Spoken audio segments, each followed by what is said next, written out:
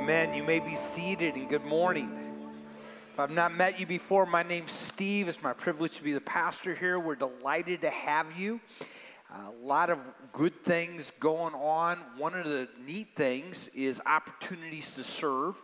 And we've got a lot of new folks that are coming now. In fact, ran into one at a restaurant yesterday. And, hey, how do I get plugged in? A great place kind of jump in is this event called The Gift of Christmas. It's coming this Friday. It's our way of reaching out to people in our community, being the hands and feet of Jesus. All you need to do is be willing to come and love on some people.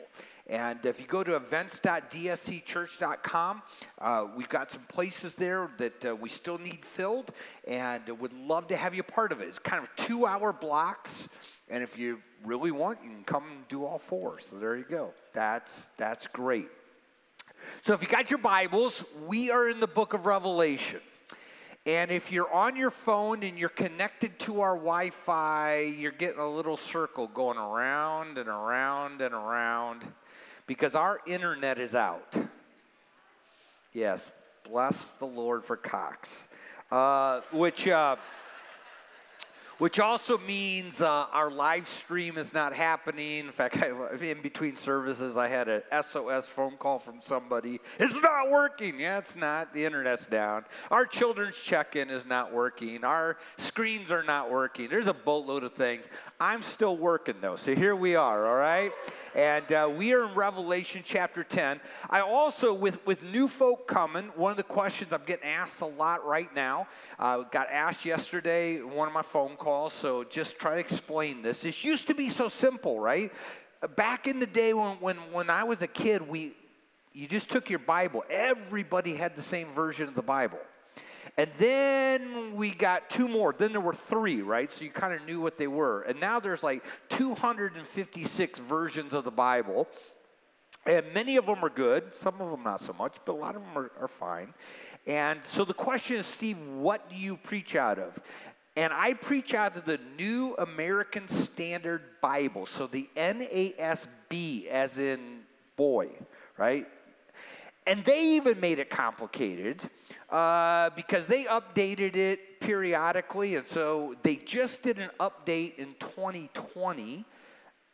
And I don't really like it. I don't think it's quite as good as their 1995. So to be completely precise, I preach out of the New American Standard Bible 1995. There you go. How's that for complicated? If you have YouVersion, you can actually find that one. It is there.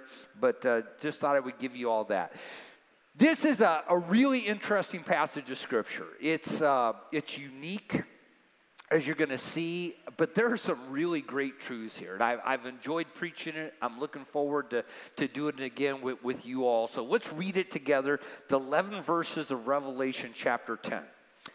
I saw another strong angel coming down out of heaven, clothed with a cloud, and the rainbow was upon his head, and his face was like the sun, and his feet were like pillars of fire. And he had in his hand a little book which was open. He placed his right foot on the sea and his left on the land. And he cried out with a loud voice as when a lion roars. And when he had cried out, the 7 peals of thunder uttered their voices. And when the 7 peals of thunder had spoken, I was about to write, and I heard a voice from heaven saying, "Seal up the things which the 7 peals of thunder has spoken, and do not write them." Then the angel whom I saw standing on the sea and on the land lifted up his right hand to heaven and swore by him who lives forever and ever, who created heaven and the things in it, and the earth and the things in it, and the sea and the things in it, that there will be delay no longer. But in the days of the voice of the 7th angel, when he is about to sound, then the mystery of God is finished, as he preached to his servants the prophets. Then the voice which I heard from heaven, I heard again speaking with me and saying, "Go, take the book which is open in the hand of the angel who stands on the sea and on the land." So I went to the angel, telling him to give me the little book. And he said to me, "Take it and eat it, and it will make your stomach bitter, but in your mouth it will be sweet as honey. And I took the little book out of the angel's hand and ate it, and in my mouth it was sweet as honey, and when I had eaten it, my stomach was made bitter. And they said to me, you must prophesy again concerning many peoples and nations and tongues and kings. So the book of Revelation, God is revealing the return of Jesus. It is the revelation of Jesus Christ, consummated in his return to set up his kingdom, which is at the heart of chapter 19.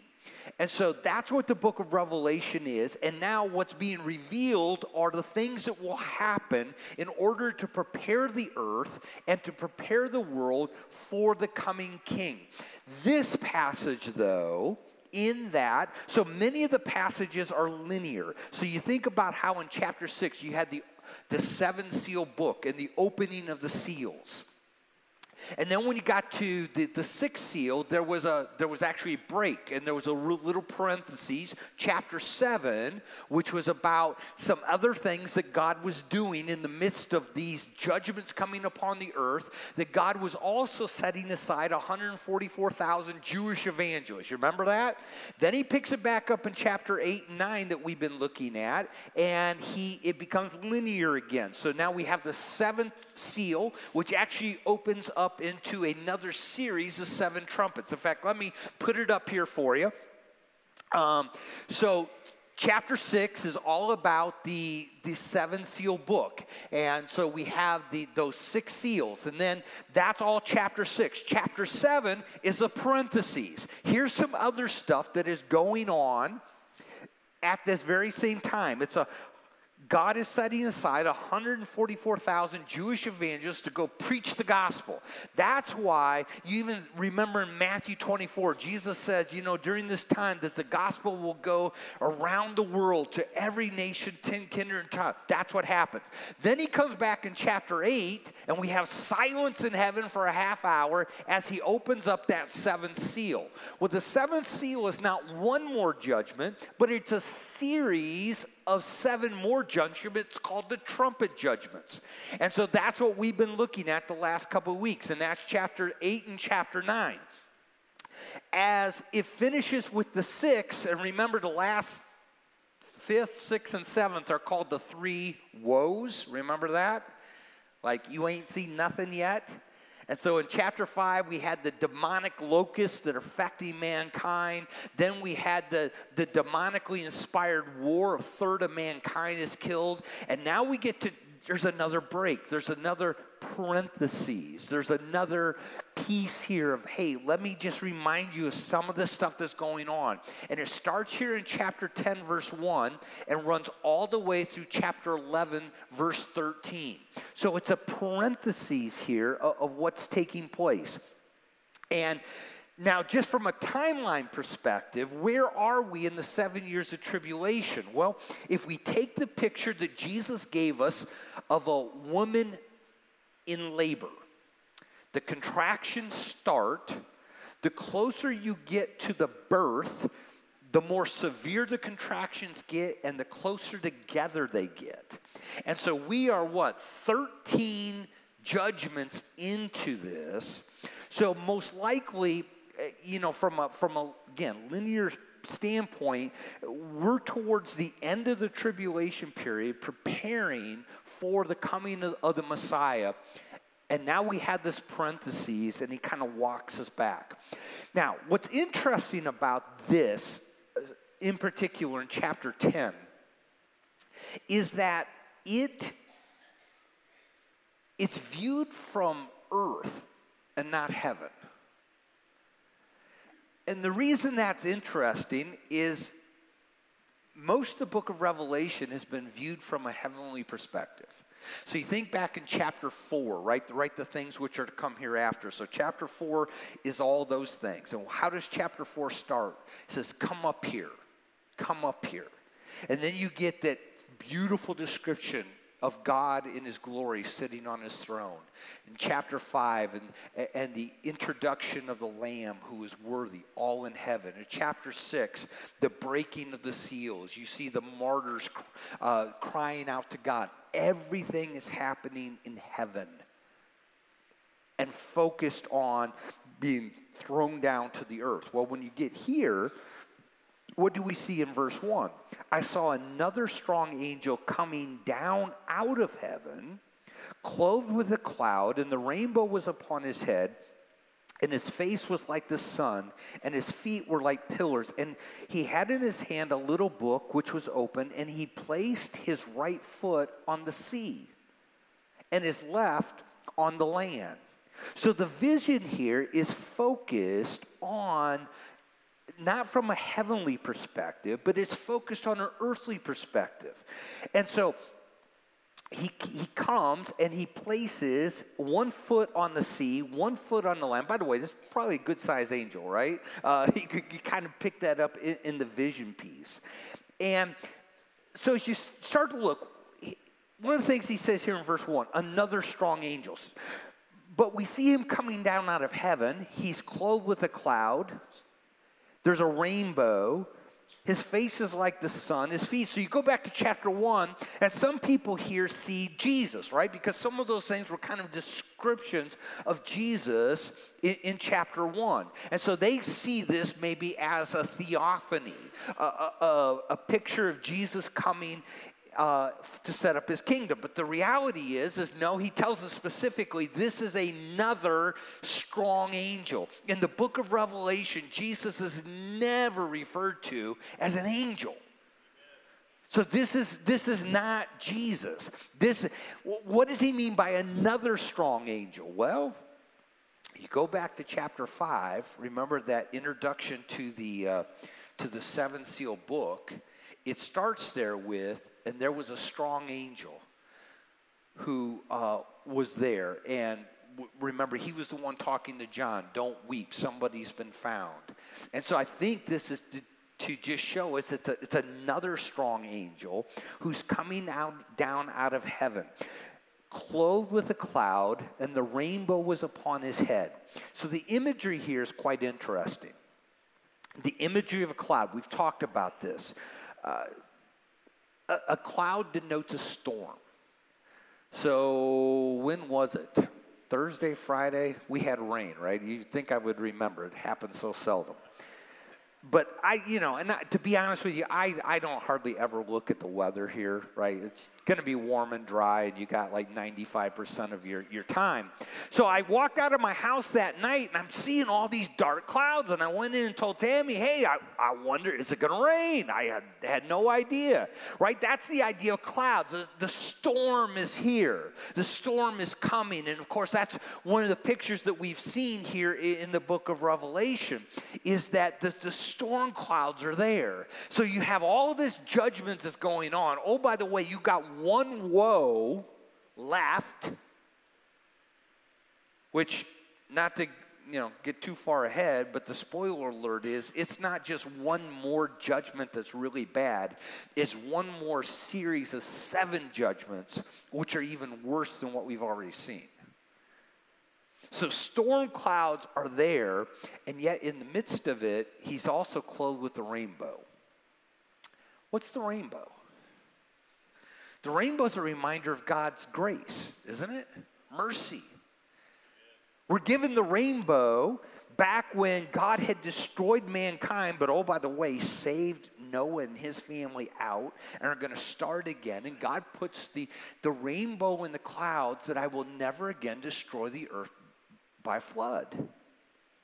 So in the midst of all of the storm clouds and all of the judgments, the reminder that God is also this God of grace, this God of mercy. We've seen it with the 144,000 Jewish evangelists, but we're also going to see it next week when we get chapter 11, that God is actually going to place 2 witnesses, is what they're called, but 2 like Old Testament prophets literally in the streets of Jerusalem doing miracles, preaching the gospel.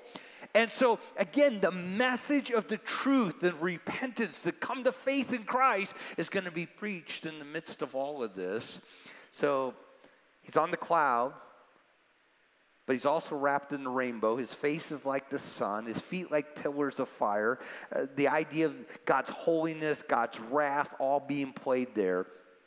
And then it says this, he holds in his hand a little book which was opened. Again, the idea of a little book, unlike the seven seal book back in chapter 6, this is a little book. And it's already open, where that book was sealed. And he placed his right foot on the sea, his left on the land. This is probably, if you remember how chapter 9 ended, so a third of the world's population is killed. He struck a third of the seas, a third of the trees in the ground. Remember all those, a third and a third. Well, probably the idea is this is pointing back to verses 20 and 21. The rest of mankind who were not killed by these plagues did not repent of the work of their hands so as to not worship the demons and all that. So in the midst, they've had this opportunity, and so now judgment's coming, but it's upon all of the sea, all of the land. That's what's coming in this seventh trumpet judgment. And so he looks at the scroll. The scroll has the idea, of course, of God's word. That's what the seven seal book was. It was what God was ordaining had to come here on the earth. There's a passage in Ezekiel, I believe it's chapter 2, starting about verse 8. It actually runs into chapter 3. Where Ezekiel at his commissioning is given the word of God in the same way, and he's to take it and to eat it. And it's in the idea of a scroll. This is God's word. This is God's part of what he is doing. And so this is the word of God. It's more revelation about what's coming. But what we pick it up in verse 6 and 7, what this is all about is this vision of all that's happening is about the consummation of God's plan. So he swore by him who lives forever and ever, the one who created heaven and earth, and all the things in it, that there will be delay no longer. But in the days of the voice of the seventh angel who is about to sound, then the mystery of God is finished. And so in the midst of all this, what chapter 10 is reminding us of is that in the midst of all of the judgments, in the midst of all of the death, in the midst of all of the chaos, this is really about the consummation of God's eternal plan. And that's the focus of what's going on here. And so he takes the book, and then you get to verse 3 and 4, which is, I find fascinating. He cried out with a loud voice as when a lion roars. There's a picture. And when he had cried out, the seven peals of thunder uttered their voices. And when the seven peals of thunder had spoken, I was about to write, and I heard a voice from heaven saying, seal up the things which the seven peals of thunder have spoken, and do not write them. So as this angel stands on the sea and on the land with this scroll, it looks like in his left hand, because in a minute he's going to lift his right hand and swear to God. As that happens, all of a sudden there's a voice that comes like that of a lion, and then seven peals of thunder. Now, we don't know if this is God talking. You remember when Jesus was in the temple area? He says, Father, glorify your name. Then a voice came out of heaven. I both glorified it and will glorify it again. So the crowd of people who stood by and heard it were saying that it had thundered. So maybe this is the voice of God. Maybe this is the voice of some other mighty angels. But they begin to reveal more about what's going to happen. So in the midst of this revelation, he's talking about, okay, let's take a moment here, parentheses, let's talk about what's going on here. This is all about the kingdom. This is all about the Messiah coming. And now these seven peals of thunder begin to reveal more. And John's sitting there listening and going, oh, this is good stuff. And he goes to write it down. And God says, no, don't write it. That's just between us. And we kind of scratch our head. Why? Well, he's done it before. Daniel chapter 12, Daniel's finishing up his book. He says, but as for you, Daniel, conceal these words. Don't write them down. Seal up the book until the end of time. Many will go back and forth, and knowledge will increase. And in verse 9, go your way, Daniel, for these words are concealed. You see, God has greater wisdom and understanding at times than what he tells us. And that's okay. God does not disclose all his ways, all his plans to mankind. Now, why? I don't know. Wouldn't you like to know what these peals of thunder said? Right? You know, just to see if it had anything to do with what we're seeing happen in the world today would have been great to know. And yet God says, no, it's truth, it's wisdom, but don't write it down. Because in the grand scheme of things, it's not something that we needed to know. Because everything we've needed to know, God has revealed to us in his word. And as I was thinking upon this, I thought, what a great reminder. It's one of my pet peeves, I guess. That's a great way to put it. And I don't know if it's everywhere. I just know it's in American Christianity. But somehow we have this idea in American Christianity that God owes us an explanation. When bad stuff happens, when things don't go our way, when we get sick, it's like God owes us an explanation. And if we get an explanation or we can figure it out in our head as to the why, then we're okay. But if we can't see it, we can't figure it out, we can't see what God is doing, then what often we do is we get mad at God. Why did you do this? Well, by the way, I think that's bad theology. I don't think a lot of what happens to us is God doing stuff to us. We live in a fallen world. But the reality is that God's promise is he can make it all work towards our good, and sometimes he lets us know what that is, and sometimes he doesn't.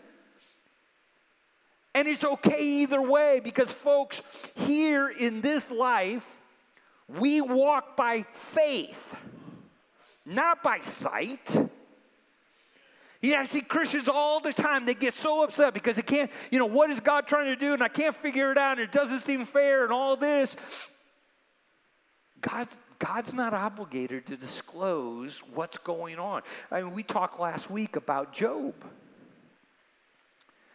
As best I understand in the book of Job, Job went through everything he did, and it was never revealed to him that, hey, this was playing out in the spiritual realm and bringing great glory to God. And oh, by the way, Job, this is going to, for you, be something for which there is eternal reward. Best we understand, Job never understood that. We walk by faith. Now, folks, that's hard. Man, it's hard. Most of you know my story. 28 years old. My wife's 8 months pregnant. My son is born. Complications set in. About 12 hours after giving birth, she has a massive stroke. She's 23 years old. I'm 28. They life flight her to a hospital in Cleveland. And trying to do whatever they can do. And for the next 2.5 days, we waited until God graciously took her home. And as I've told you before, I've never heard the audible voice of God. I hope someday too, right? That'll be good on that day. Make things a lot clearer here if I did. But I know some of you can understand when I say, but I do know when the Holy Spirit gives you that word. I can remember walking the halls of that hospital processing and standing beside Pam's bedside, and and it was ugly. Some of you have been there. You know when someone's had trauma and they've pumped them full of fluids, and you could have gone in there looking for her and you would have never found her because she was just so distorted. But I can remember in those moments, the Holy Spirit just whispering in my heart of just saying, Steve, I never told you had to understand. All I've told you is you got to trust. And folks, I got to be honest, I'm 35 years down the end of, God has been so faithful to me.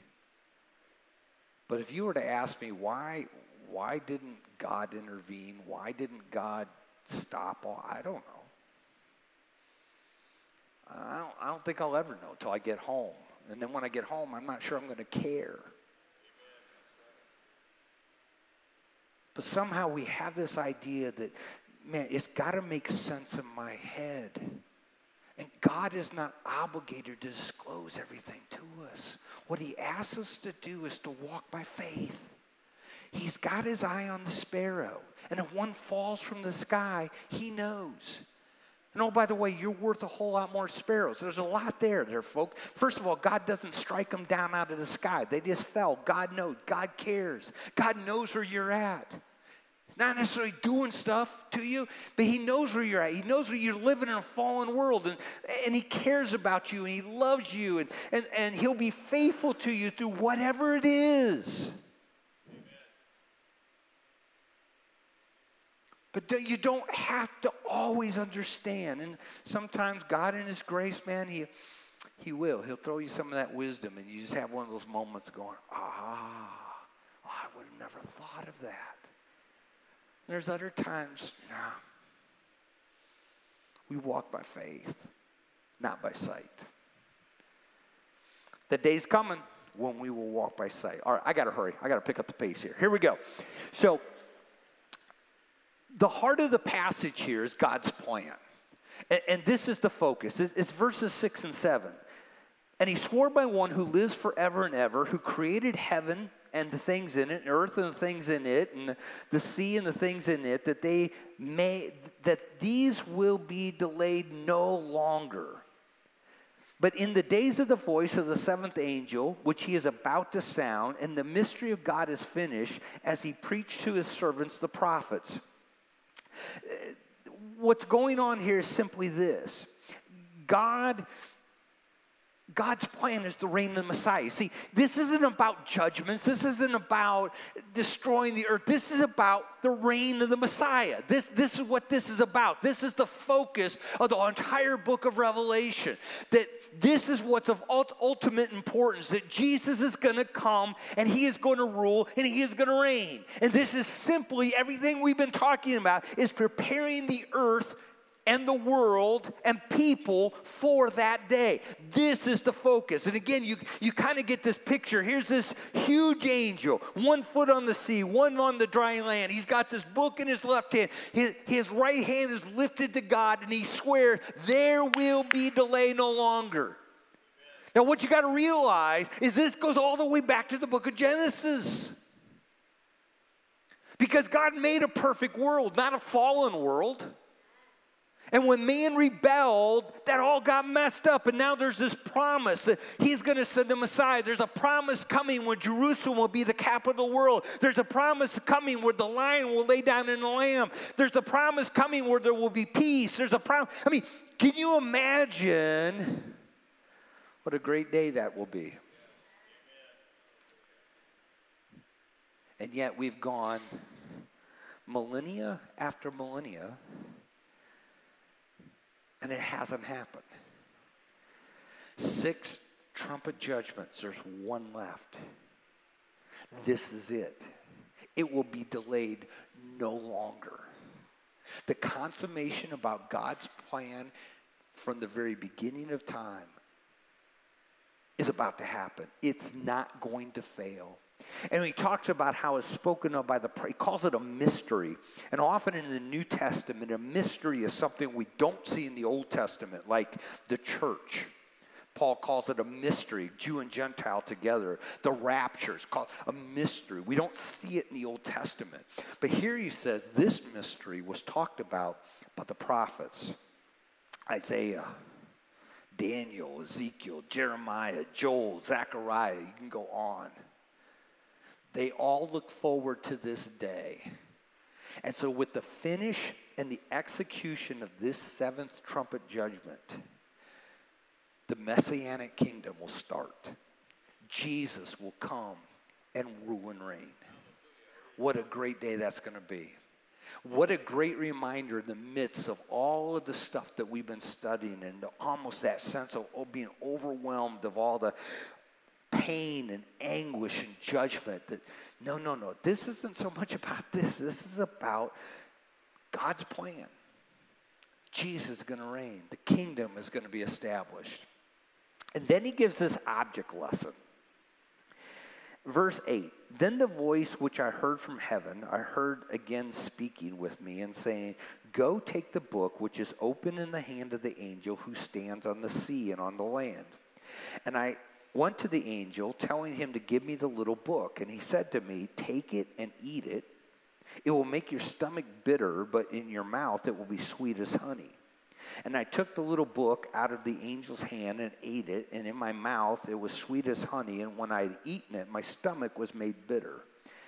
And they said to me, you must prophesy again concerning many peoples and nations and tongues and kings. So, God in many ways is the ultimate storyteller. I mean, you look at the Bible, you look at how it's written, God loves stories. He loves the stories of redemption. He loves the pictures, right? So Jesus, the 7 great I ams. I'm the good shepherd. What a beautiful picture, right? I'm the door to the sheep gate. Wonderful picture. I'm the bread of life. Great picture. If you were with us 2 weekends ago, at baptism, we used the picture that God says, I'm the fountain of living water from Jeremiah, and Jesus ties into it in John 4. If you drink of me, you'll never thirst again. Beautiful pictures. Well, here's a picture, but this one's almost like this object lesson picture. So he tells him to take this book. Now, this book, again, is the Word of God. That's the heart of it. It's God's revealed word. It's what he is going to be doing and executing. And I want you to take it and I want you to eat it. And in your mouth, it's going to be sweet. And of course, that's exactly what the Word of God tells us about itself, that it's sweet to the taste. You read it and you get excited about the Messiah coming, don't you? I mean, can you imagine? Can you imagine if we were sitting here today in 2024, it was like Jesus is ruling and reigning. So think about it. There would be no election. Hallelujah, right? There would be no inflation. There would be no border. There would be no wars in Israel and in Ukraine and Armenia. It's just, think about how wonderful that would be, right? Sweet to the taste. It's sweet to the taste. That's what Scripture says. Jeremiah, he says, your words were found and I ate them, and your words became for me a joy and the delight of my heart. For I have been called by your name. That's what the Word of God does. It's sweet to the taste. He puts it like this in Psalm 119. How sweet are your words to my taste. Yes, sweeter than honey to my mouth. Sweet to the taste. But then he says, when it hits your stomach, it's going to be bitter, uncomfortable. Maybe the idea of overwhelmed, maybe heartburn, sad. What does he mean by that? Well, Hebrews talks about the Word of God being a sharp two-edged sword. It goes both ways because you think about it, we think of the Messiah, right? Ruling and reigning, the lion laying down with the lamb, the beating the their swords into plowshares, their spears into pruning hooks, right? Peace. It's sweet. We taste it. The stomach is the idea of we meditate on it, we digest it, we process it. Oh, by the way, to get to that moment, look at what we're having to go through. Half of the world's population is dead. Famine, disease, pestilence. I mean, even think about salvation, forgiveness, no matter what you've ever done. And we sang about it this morning. Come all ye who are unfaithful, right? I like that, right? I fit that one better than come ye faithful, right? Because we all, man, there's grace, there's mercy. But you think about that. Jesus came and died for me, which means that apart from him, I'm not good enough. Apart from him, I deserve destruction. Apart from him, I have no hope. There's nothing good enough in me to make it. And so in the meditating on the wonderful sweetness is the reality that humbly I must see my sin and my inability. It's a two-sided coin. We begin to get overwhelmed with our own sinfulness, his mercy. And folks, what I would suggest to you today is that's exactly what the Word of God does. It has multiple effects in our life. That's why the Bible says it's quick, it's powerful, it's sharper than any two-edged sword. Paul put it like this to Timothy. He says, all scripture is inspired for God, is profitable for teaching, yes, for reproof, for correction. I don't like correction. And here's the problem. Another incredible reminder for us. But in American Christianity today, we have a real desire to taste the sweetness of God's word, but never deal with the bitterness that it brings in our heart. We love to talk about mercy. We love to talk about grace. We love to talk about love. But we don't like to talk about that apart from Jesus, there's no hope. We don't like to talk about the fact that because I'm incapable of saving myself and only a holy God could do this, that he calls me to holiness, to live according to the way he wants. So that means that I have to lay aside my own desires and I have to live for him. He's got to become my purpose. He's got to become number one, right? That we're called to follow him no matter what it costs. It means that we walk by faith and not by sight, and sometimes that's hard. And all we want to hear is the good stuff. Man, God loves you. He's going to bless you. He's going to take care of you. And all that stuff is true. But his blessing and his taking care of us may look way different than what we think about, because what he is doing is he is making us into the image of Christ. And that comes with discipline. And that comes with sometimes some really hard stuff in our life where we have to lean into the Lord and we have no idea why God's allowed this. But we walk by faith and not by sight. Paul looked ahead and says, for the time will come when they will not endure sound doctrine, but wanting to have their ears tickled, they will accumulate for themselves teachers in accordance to their own desires. What I want to remind us today is the Word of God is sweet. It refreshes the soul, but it also weighs heavy.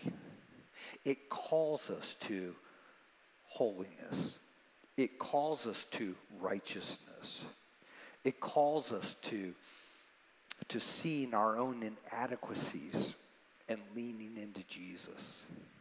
It calls us to new disciplines. It calls us to live for a day that we can't see right now.